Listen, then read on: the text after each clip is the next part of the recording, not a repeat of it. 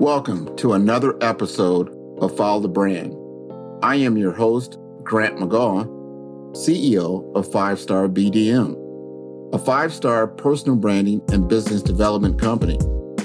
I want to take you on a journey that takes another deep dive into the world of personal branding and business development using compelling personal story, business conversations, and tips to improve your personal brand.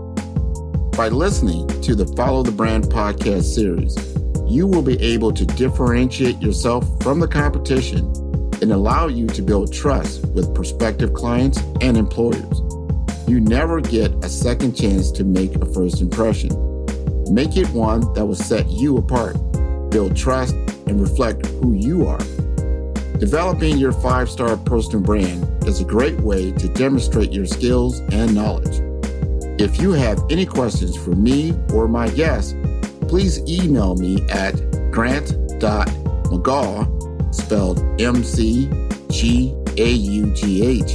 at 5-star BDM, B for brand, D for development, M for masters.com.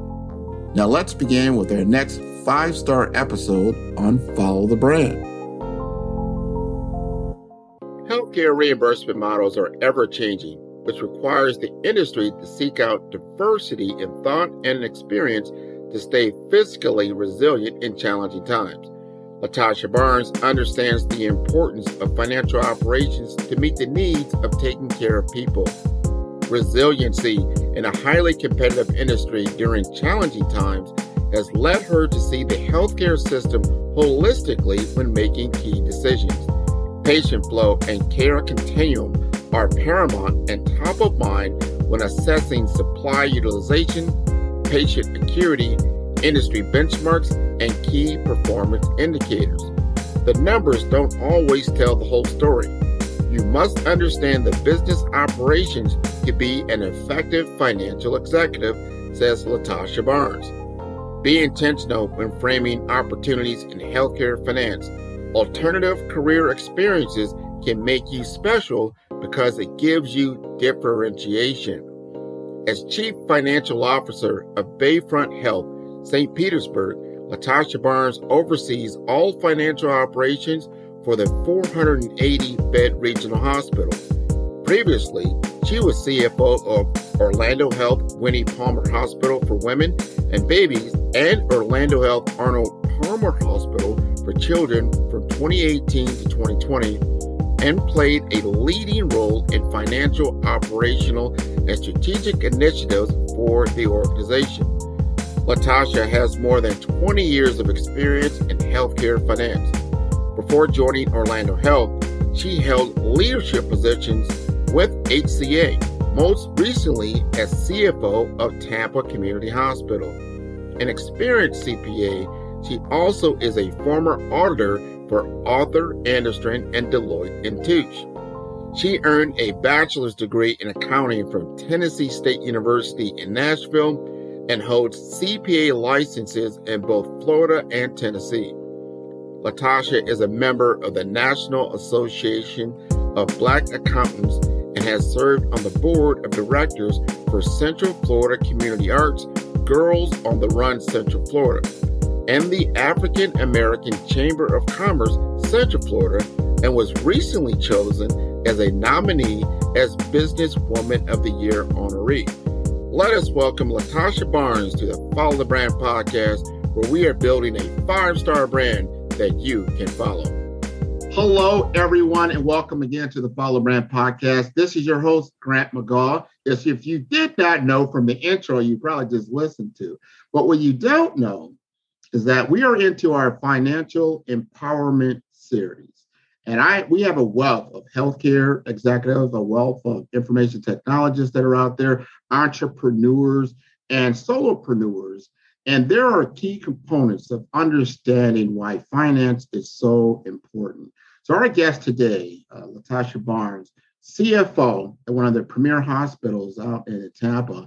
I've known her for a few years in association with the National Association of Health Services Executives, and she's stellar. And I just love what she does. She just got a recent promotion. She's doing the big things. And I want to see more people that are like us, getting these opportunities to operate in the finance realm and then have a better understanding of it as well. So we're going to have a candid conversation with Latasha. She'll tell us a little bit more about herself and what makes her so impactful as a finance executive. So without further ado, Ms. Latasha Barnes. Thank you, Grant, for having me. It's such a pleasure to be on your podcast and talk a little bit about what I do and why it's important. And I'm just so happy to be here. Thanks so much. Oh, I was so happy you accepted. I said, yes. Did a little dance for myself because I envy you because you're doing the thing that I think a lot of our audience needs to understand. And that's the finance and the healthcare system and understand really how that works from the payer world and right. Obviously the hospital world and the patient world. And really why that's important. So first, we're going to start with a simple question. And that is, what you alluded to, why did you choose finance as a career path? Well, to be honest, I come from a family of, I won't say achievers. That's probably the wrong word, but they really pushed all of us. I'm an only child, and I had 5 boy cousins growing up. And so the 6 of us, we were really, encouraged to do well in school, to, be well-rounded, get into a lot of sports, student government, et cetera, et cetera. And so I honestly had no idea what I wanted to major in once I got to college. All I knew is my mother told me, I will go to college and I will get a job. So in high school, I think it was the 11th grade, I took a bookkeeping class and I really enjoyed it. I couldn't even tell you what about it. I think it maybe was, how my brain worked as I worked the problems and what it all stood for. And so I thought, okay, you know what? I think I found it. I'm going to be an accountant. Or I'm going to major in accounting. And so there started the journey. And once I graduated, I started working for a public accounting firm in Chicago, and I tested out a few different industries. I had healthcare clients, I had manufacturing clients, and what it boiled down to is I really decided I wanted to work for a company that did something, not made something. And so for me, that's really the start. And I enjoyed my healthcare clients. And so I ended up specializing in that throughout my career in public accounting. And then once I decided to leave that role, it was just a natural progression for me to seek out a large healthcare company, probably closer to home. I mean, I've been in Chicago for a little while. And so I left that and I went to an internal audit department within, at that point, I think it was the largest healthcare company in the country, HCA. And so that's really how I got my start. I just decided I liked bookkeeping and okay, here we go. Mama said I have to get a job. You got to pay for these college bills that keep coming to my door. Exactly. All right. But that's wonderful that you're the second person that got a great start in the HCA system. We had Andre Boyd on earlier. He said they had some really good mentorship programs and leadership programs, so he could find his voice in his sea legs, let's say, in this industry and move forward. And I know you've done something similar to that. And help us understand, what is it like working in a hospital? What is the financial flow that I'd say healthcare leaders need to understand when they're trying to get funding for their projects or something to that effect? What happens in that kind of operation? Right.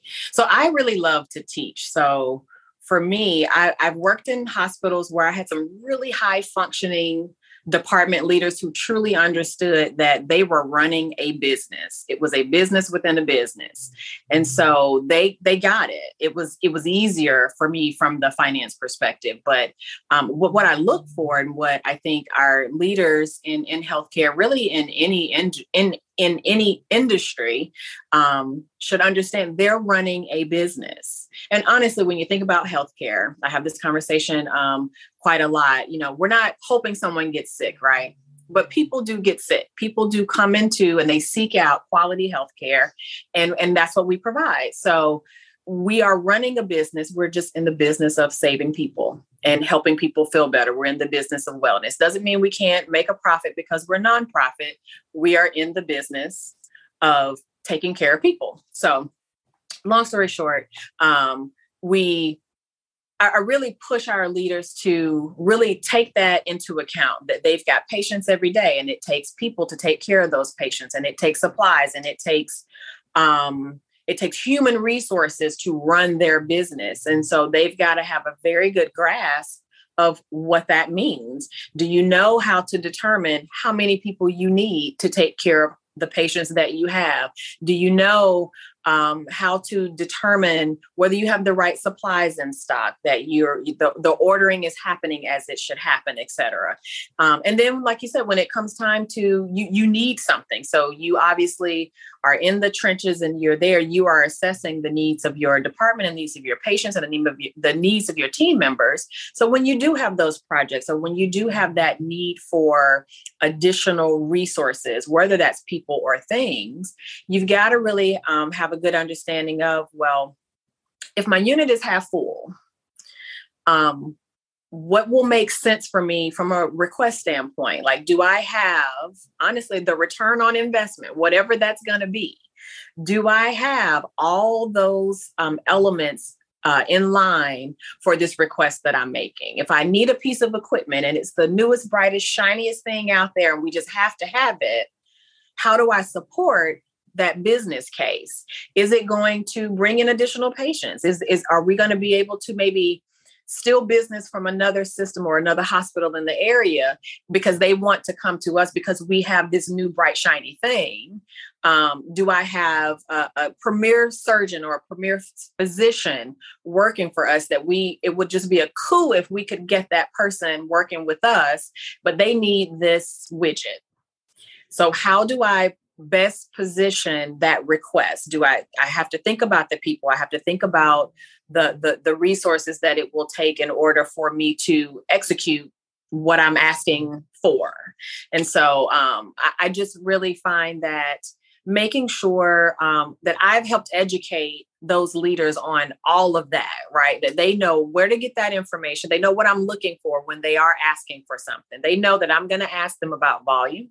I'm going to ask them about their labor, their team, the team that they have in place. Do they have everything they need? Do they have too much labor? Are they managing that labor well? So for me, it's about preparing them to anticipate the questions I'm going to have, for them to start thinking about, having that business acumen aside from their actual passion, which is taking care of patients, right? So it's a balance, and sometimes it's tricky because, to be honest, there's a saying that I've heard ever since I became a CFO, even a controller. Back when I was a controller, we would call the CFO the CF no.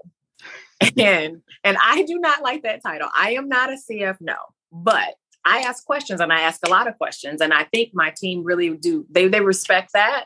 But I'm also very willing to help educate them on the things that they may not have that stellar business acumen, but let me help you get there so that the next time you've got this request, and then you know kind of how to put that together.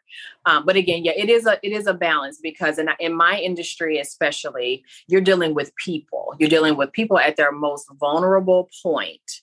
And there is a tendency sometimes for our clinicians and our caregivers to think, at all costs, we just need to take care of that patient. And then there has to be the other side of the equation where we think through, is this really the best decision for that patient, that need you have? Is there an alternative? Is there something else we could be doing? So it's really important. I hear what you're saying. And I know you have to think through that there are KPIs that you're looking for. That's right. Key performance indicators.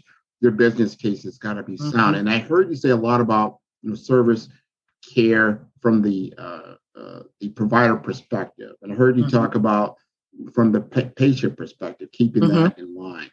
Now I want to ask you from that payer world. You interface with them. That payer could be the government. That payer could be different insurance agency. That payer could be directly from the patient. What are the specific challenges that you run across when you're dealing in that payer world? Well, for just in general, I think when you think about reimbursement, one, it's ever changing. Every year there's something new. Every year there's a budget fight at a legislative level about or surrounding funding. So you, as in my position, we have to, one, keep a keen eye and a keen ear to the ground to know what's going on in that legislative arena, because that impacts your budget, that impacts the not the care you provide, but it impacts your ability to provide all the care you might want to. You have to think differently about how you provide that care.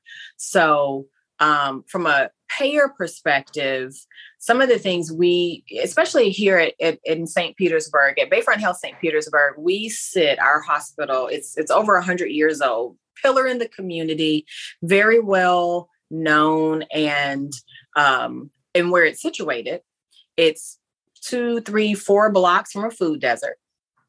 And then it's 2, 3, 4 blocks from multi-million-dollar condos in downtown St. Petersburg. So think about the demographics of that patient, right? And so we do have a number of patients that come through our door that don't have insurance or are underinsured.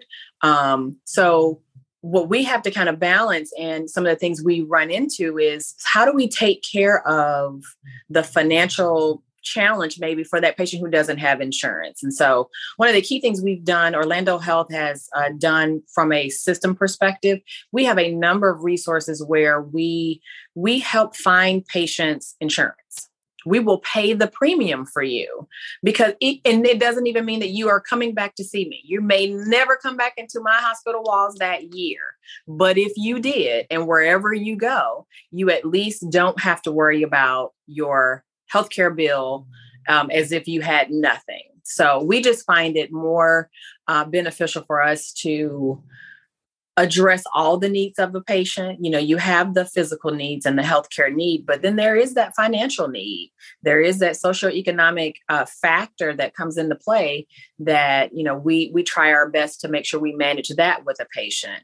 And always, you know, there's always a market share push, right? So while I want to be able to take care of those patients who have no means of financially paying for their health care, from a charity care perspective, you know, we actually have a very healthy, very robust charity care policy within Orlando Health. So, so those patients, I think, there are safeguards for them. And then, but in order for us to afford all of that, right, we've got to go after that commercial business. Mm-hmm. And so, and here in St. Petersburg, there's a ton of employers. There's a huge push in our area and has been for quite a while. There's a huge draw of companies coming to St. Petersburg and bringing their employees. So we've got a huge employer base. So what's the healthcare insurance that those employers have, and how can we partner with them? One, by means of getting the volume, but two, from a reimbursement and a rate perspective, making sure that we are competitive with our competitors. And we actually are able to draw those patients and those lives, if you will, to us. It's a challenge because here in St. Petersburg, we are so saturated with hospitals. We are saturated with healthcare. You've got 3 major systems here. And my hospital being a part of Orlando Health, but we are only one hospital here. So we're one amongst probably 20 other, that's maybe too many, one in maybe about 15, I may not be wrong, about 15 hospitals. And so there is that play for market share where we want that commercial patient, because that helps us to afford some of the other things we need to do to take care of our patients who are the most vulnerable from a financial perspective. But it is a challenge. You've got orthopedics, for instance. It's been, you know, for years that, you know, we keep hearing that total joints are going to go all outpatient. They're never going to be done in the hospital. So your competition now are ASCs, ambulatory surgery centers. And so from a payer perspective, that's a lower cost option. They're going to start to want to push their patients to those lower cost options. Take urgent cares versus your regular hospital emergency room. You've got employers and payers that are going to want to push patients to those lower cost options for care, which is great. I do not begrudge them that. But again, it's just another level of competition that we in the healthcare industry and the hospital industry have to deal with and really manage really all those dynamics, making sure that one, we've got the patient in the right setting at the right time for the care that they need. And when they can explore a lower cost option, great. So from our perspective, it's a play for not only having hospitals as your main setting for care. Now you've got to delve into the urgent care business. And we have freestanding emergency rooms, which are out in the community. They're not urgent cares. They are literally an emergency department. They're just off-site. And they're linked to your hospital. So you've got to think through providing different settings of care to kind of buffer against the risk of payers pushing business to those lower costs of care and out of your hospitals. And I also think you have to get better at how you provide that care in the hospital so that also is a buffer against those reimbursement changes, whether it's commercial or the government. Obviously, I mean, that's governmental payers pay less than commercial payers do. So you've got to really figure out how you provide that great quality care at a cost that makes sense for the care you're providing. You don't cut corners, but you've got to be really creative about how you do it. You don't buy the most expensive widget that's out there. You find what you need, and you make sure you're managing your labor costs, et cetera. So all the things that go into taking care of a patient, you have to really think through your cost structure as well to manage against the risks from the payer and the reimbursement perspective. I'm hearing a lot that it's a moving target. Mm-hmm. Things change. I hear from a lot of different executives. Hey, Grant, it's budget time. We're putting together, our budgets for the year. What does that look like? We got to get our budgets approved and then see what exactly. But then when even after that, maybe you got some budgets. They were approved through the committee structures that are put together, and then you hit the field, right? You hit the field, and then change happens. Yeah. So the budget you put together, just like COVID hit, you're like, whoa, all our electives, the money, the flow. Perfect example. Yeah, perfect example of that. Now, let me ask you this, because here's a change that's happening, especially because I got a lot of audiences, healthcare and information technology.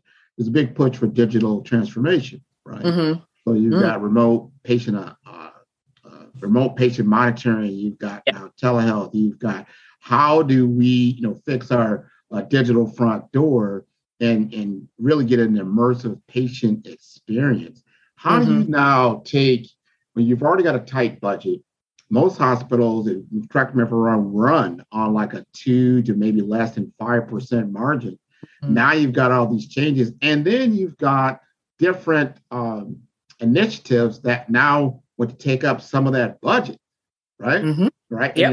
And maybe the ROI is further down the line than you would like. How do you speak to that?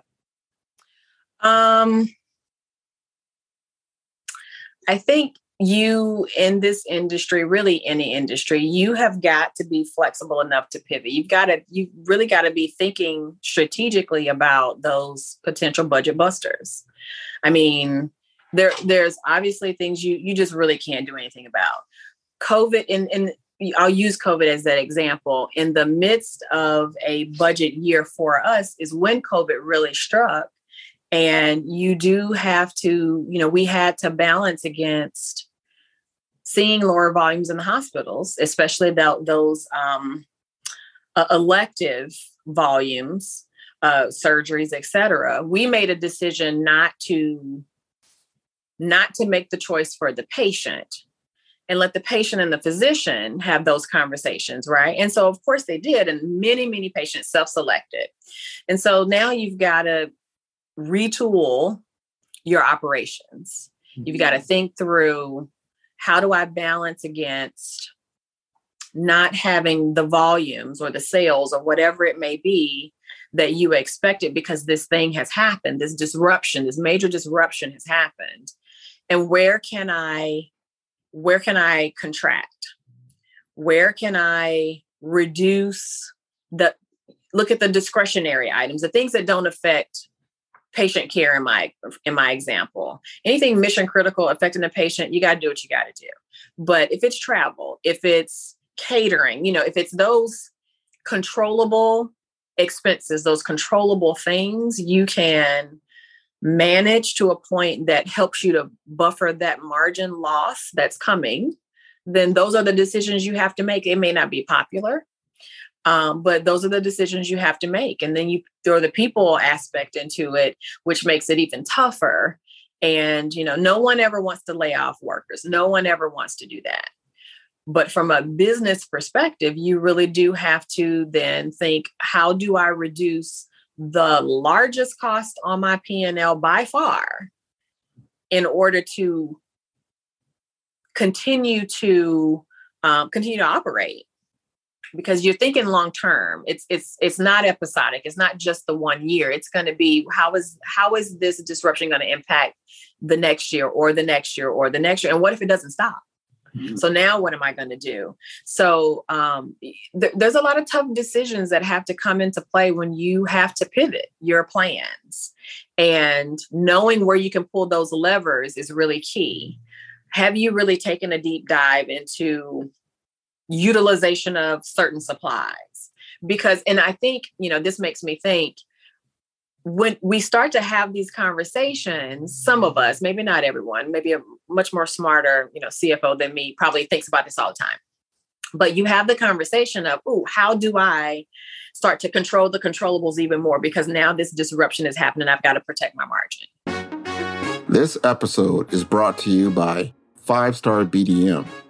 5-Star BDM is a professional consulting and advisory group keenly focused on business development services for small to mid-sized businesses and entrepreneurs. Although every business is unique, they often share challenges that can be addressed through smart branding. Services include process improvement in operations, digital strategy and transformation, business intelligence, digital marketing, and personal branding. Our 5-Star Business and Personal Branding Company has helped a number of professionals and organizations to optimize and grow. The result is more business, more opportunities, better reach, positive outcomes. Please visit www.5starbdm.com to learn more and view all the episodes of Follow the Brand. Those are really the conversations you should have all the time, but they start to make you think, let's look at supply utilization of X and start to figure out, do I have, in my perspective, clinical variation among our providers? Are we doing things very differently across 5 different physicians for the same patient with the same acuity, with the same diagnosis? And if so, why? But that's the kind of I don't want to call it a rabbit hole, but that's the path you start to take, is how can I find the variation or what's the word? How can I find, I'll say the variation, that variation in my P&L that I wasn't even looking for before. I probably should have always been looking for it. But now let's start to dig deep and figure out where we can start to remove some costs that really doesn't even need to be in the system in the first place. So yeah, I hope I answered your question. I feel like I'm rambling now. You're getting there, because I hear the cost structure. You've got to really get a keen eye on cost and what you're investing in, what you may need to divest in. Yeah.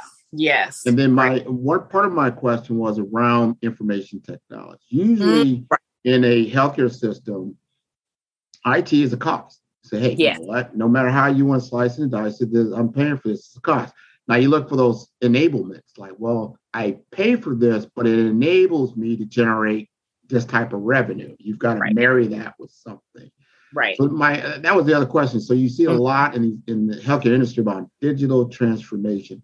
Mm-hmm. How are you investing in digital transformation? Then at what cost? I mean, what do you have to divest in order to generate that new revenue stream? Mm-hmm.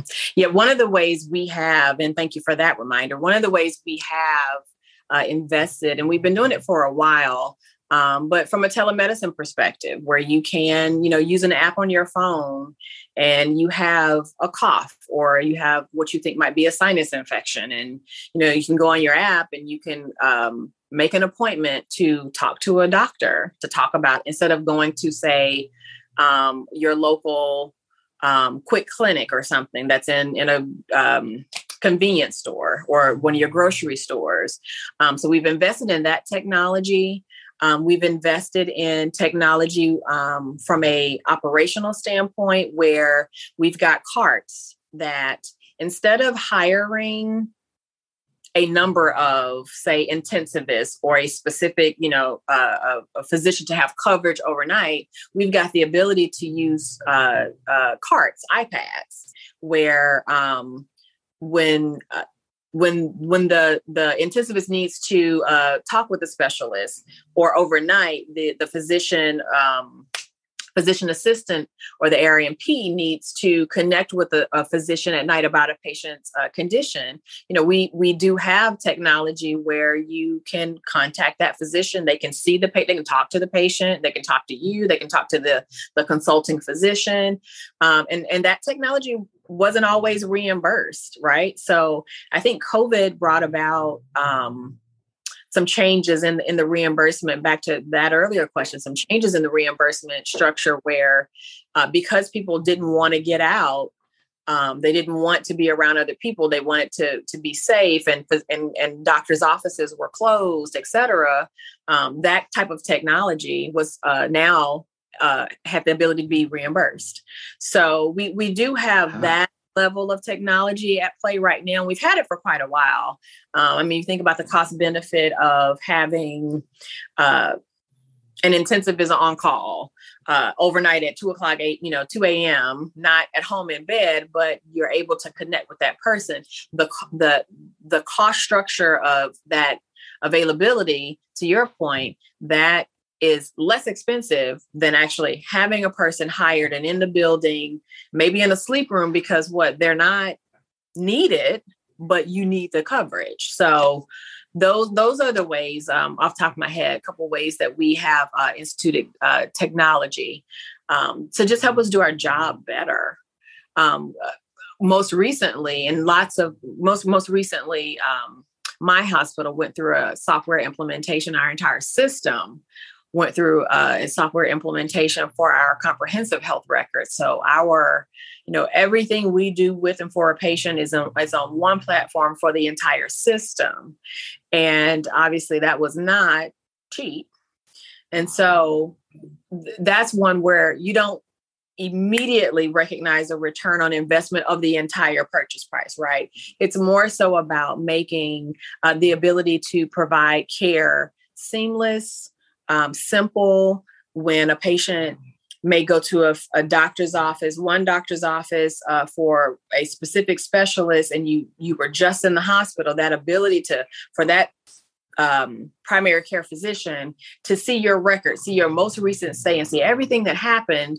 And then me as a patient, I don't have to request records and bring them with me or have them sent to the office. So it made it more seamless, ties in, all of your providers within, just a digital fingertip. So that was a really big investment we recently made over the last maybe 20 months now.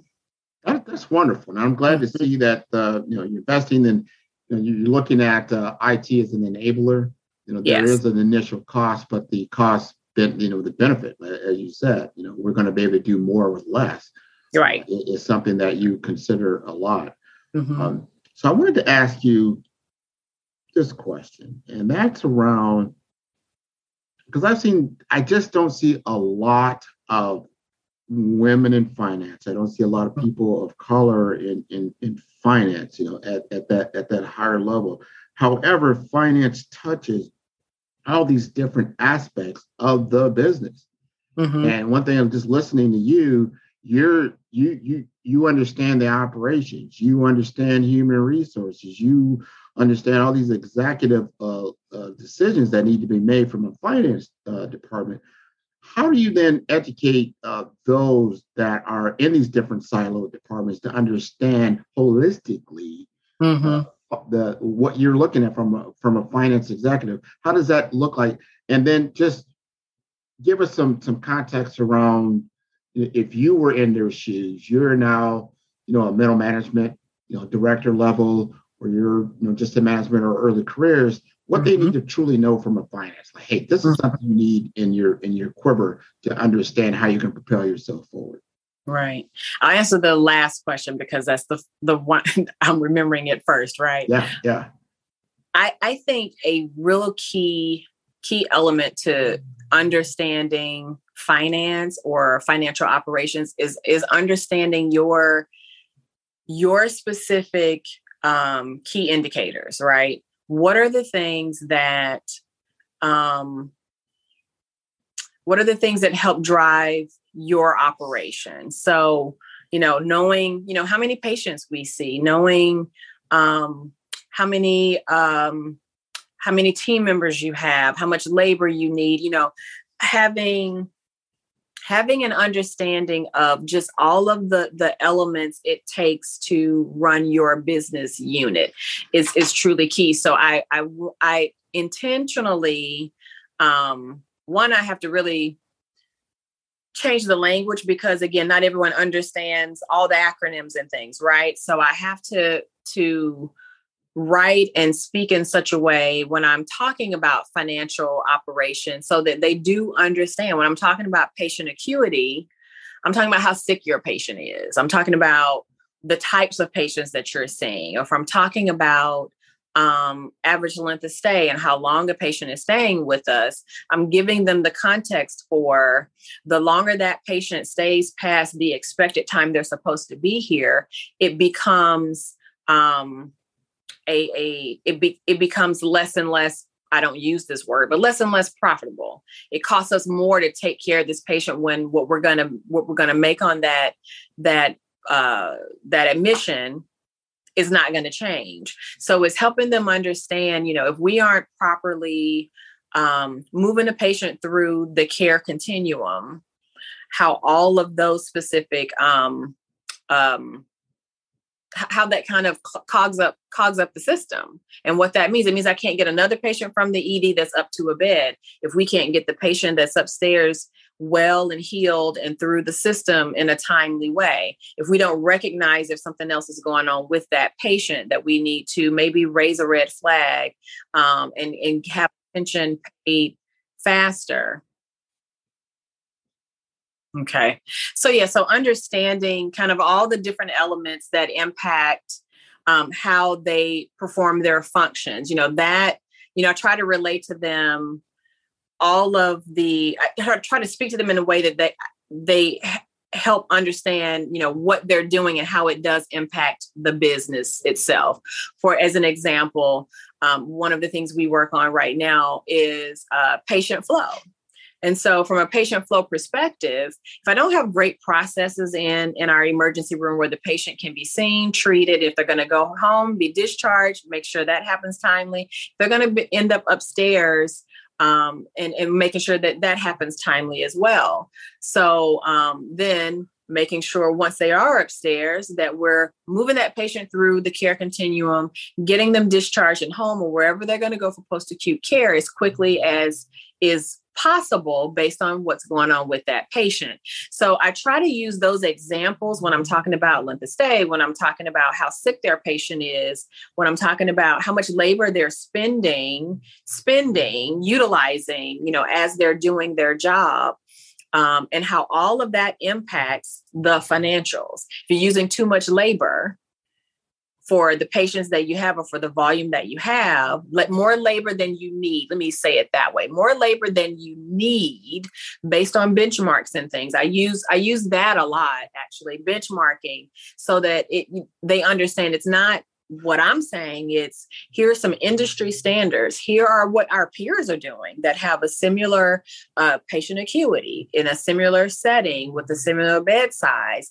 Here's how these 5 other hospitals are able to do this with this amount of people or these resources or this length of stay. So let's figure out how we can do that too. And it leads to that process improvement work, which is great. So I think when we can frame the financial operational pieces around the processes and the things they're doing, it helps them understand better how what they do impacts operations. And I think it helps them understand better as well what those key indicators mean. I could be talking about how many surgeries we have for a day, but if you don't know how many surgeries do we need a day in order to stay in the black for the month, right? How much volume you need to see, how much less supply utilization or unnecessary supply utilization we may have, how we manage all of those aspects, what that means to us from a financial perspective, how certain cases, you think about case mix, the types of patients, the types of services we're providing. Do we have a lot of low risk surgical volume? And if we do, then this is what that means versus if we have a lot of higher rate surgical volume, this is what that means. So when we're talking strategy about volumes, we want to be a comprehensive care facility, right? We want to be able to provide everything that's going to be needed. But we also know that, we need to, no margin, no mission, right? So we've got to be providing the right types of care so that we can provide all the care that's going to be needed in the community. I have to really think about what that is. From a diversity. Yeah, I was going to ask you that. Let's talk to me, because what you just said there is your expertise. I mean, you understand financial modeling, you understand healthcare, you understand, what reimbursement models look like, and you understand timing. And like I said, you have a whole nother language when it comes to financial business acumen that maybe others do not have, but you probably want to encourage them to, and you need at least have it understand. You don't have to be an expert, but you need to understand that, and that's going to help you operationally. Now, you're going to talk about diversity and inclusion specifically for women and people of color in finance. So help us frame that story. Yeah, you're absolutely right. There are not a lot of diverse executives, especially in the healthcare space, especially in the financial healthcare space. And so it can be difficult. I mean, I think from my perspective, I've always sought out those that, regardless of race, sought out those that I thought could help me from a professional standpoint. And so as you ascend to these executive or these just leadership levels, I mean, I like to see it at our department level leadership as well. It's not just at that executive level. You don't see it in a lot of places. And depending on your location, you may not see it. It's more of a deliberate effort to make it happen. So, we've got, actually, I didn't know this, but in the history of Orlando Health, I'm the first Black executive at that C-suite level in our hospitals that we've had. I just didn't know that, which kind of sounds crazy, but it's the truth. And so for me, I think it is a responsibility, I feel, to then help cultivate that same leadership in those that I see that have the ability, that look like me, especially women, but especially Black women, because like you said, you don't see it a lot. I believe it's incumbent upon us to expose our children to these types of industries, because if you don't see it, then you don't know that it could happen. I didn't have anyone in my family that was an executive in any business, and whatever they were doing, no one was an executive. We all just had jobs, blue collar family, couple of white collar jobs in the family, but that was it. So it's really about if you are so fortunate to kind of push your way to the top, you make yourself know, you do a great job.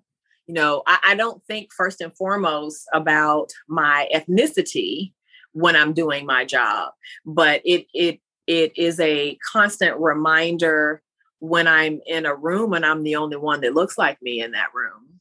And so that's when it's kind of the reminder of, oh, well, we've got to do better, more to make sure I'm not the only person in the room.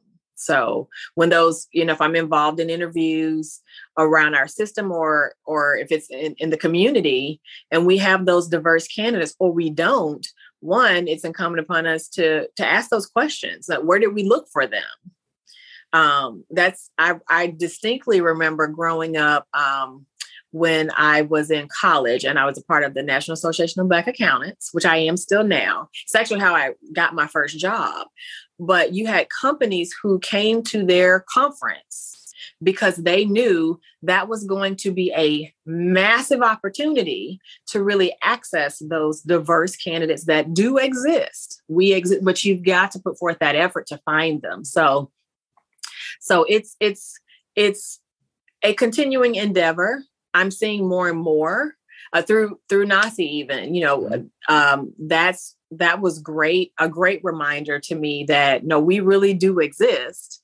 There's more than just what I do see. There's more across our country, but we have to, I think, continually push and connect with, schools and colleges to showcase what we do and make, from a knowledge standpoint, those students understand and know that this job exists or this path exists and help to cultivate that.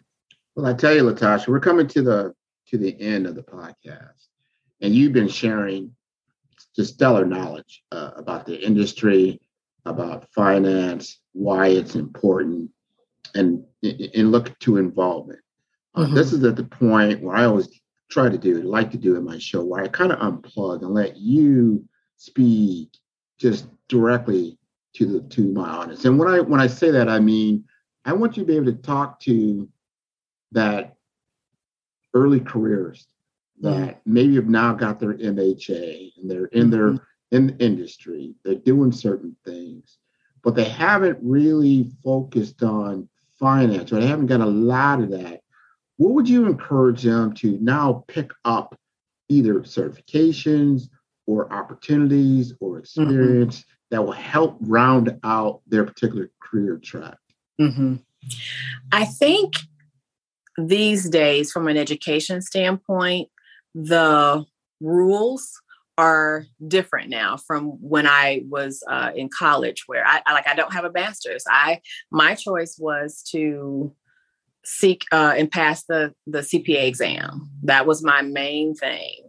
And in my mind, I figured if I at least had my CPA, because to me, that can be more important than that MBA, because if you get into your career and you have the job where you have a lot of opportunity, you can learn things. To me, that's where I earned my MBA in the field, right? But today, I think companies are looking for differentiators. And I might actually, what I'm thinking about here now is I have been practicing to not just seek out, if I'm hiring, seek out that candidate that has an experience that's like mine. Because really you're looking for diversity in thought. And if you're looking for a role in finance in some way, whether it's accounting, whether it's healthcare finance, whether it's operational in nature, I would suggest really thinking about how you can be a differentiator. And that might be seeking out just a completely different job, not the track that I went on and so many others like me went on. You may not need to go the audit route, right? You may not need to go the entry-level accounting role in private industry.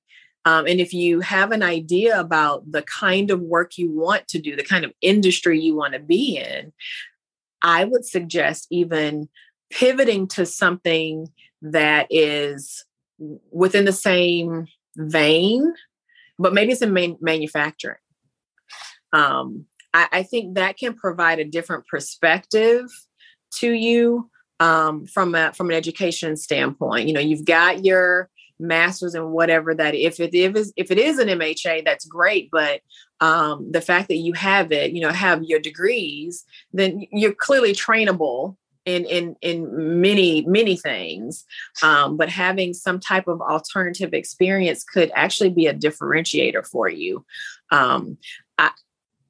I fell into my career by way of my bookkeeping class in high school. And so if I were to do it all over again, I can't say I would have chosen anything differently, but I think I would have been more deliberate in how I sought to attack my career path. I chose the typical route. I just knew what I didn't want to do, but I didn't really know what I wanted to do.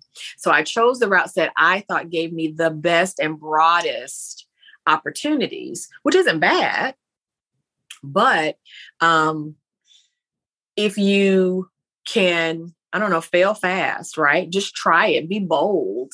Be bold in your thinking about and be open to just trying things, because it's not going to be the end of the world. One of the reasons why I do have an accounting degree, because I figure I will always have a job. It may not be as an executive, but I will always have a job. So I can have a job. So you have opportunities to just really explore some different industries, some different types of jobs. Maybe it's something in compliance. Maybe it's doesn't have to be tax. It doesn't have to be audit. Maybe it's forensic accounting. Oh my gosh. Maybe you're working for the FBI. Like, seek out those other things or seek people who can help expose you to those things. Because you may not obviously inherently know them, but get online and do that research and really, really look to see what's out there before you settle on what you think you want to do. That might be the best advice I could give. That's stellar advice. Yeah. Very good advice to help people to be more broad and be able to pivot and look at things holistically, seek outside even industry. I like how you made that point. And I've seen a lot of that now in the healthcare industry, that they're seeking other things as they look to how do we enhance patient experience. And they're starting to look into hospitality and retail experiences that might help, from a healthcare perspective. So I like that. So if the audience was... Can I say one more thing? Yeah. What I would also say too is, don't only think about the finance aspect of the role. And because part of my job, and really I think part of any good CFO's job or finance executive's job, is really understanding, and you mentioned this earlier, really understanding the operations. If you understand how it works, that helps inform your decision-making from a financial perspective. So if you're only making decisions based on your financial knowledge, then you've missed 80% of what's going on. And it doesn't allow you to really employ the resources in the way that are most beneficial for whatever the initiative may be. So I would also suggest really understand, it's probably the audit in me, but understanding how things work, all those elements, the same things that I want to teach and want to push for my leaders of understanding how it all works and comes into play on the finance side. I, as a finance executive, have to understand how it all works on the operational side in order for me to make the best decision. So be inquisitive about that as well. And don't just make decisions based on the numbers, because sometimes the numbers give you the answer you want, but they are not the best use of that resource in the way that you're thinking. Wow, man, that I like to hear that. And coming from a finance executive, to say the numbers don't always tell the whole picture. That's right. I think that's important to note, but justify everything and being able to speak intelligently about the situation that you're trying to change, I think is huge. So if the audience wants to get in touch with you, what is the best way? I would say the best way for me right now is to find me on LinkedIn at LaTosha Barnes. I'm not on YouTube, or excuse me, I'm not on Facebook anymore. But LinkedIn would be the best way. Excellent. We'll definitely do that. This has been wonderful. Thank you for your time. And I just appreciate everything that you shared today. So go ahead. No, I was just going to say thank you, and for allowing me to share. And I hope it's useful for your audience, and for the series that you have started on, and that it was just useful information all around. So I really it is without question. We look at these things as a library of knowledge that'll live with, especially within the Follow the Brand. And you can look at all the different episodes at www.5starbdm. That's B for brand, D for development, and the whole point of that is that we have a living body of knowledge and experience that we can share. So whether it's from a personal brand perspective, business development, career development, and financial empowerment, we are here to really help our newer generation take hold, take root, and to grow and flourish into our society. So thank you very much again. Awesome. Thank you. All righty. Well, you take care. Bye-bye. You too.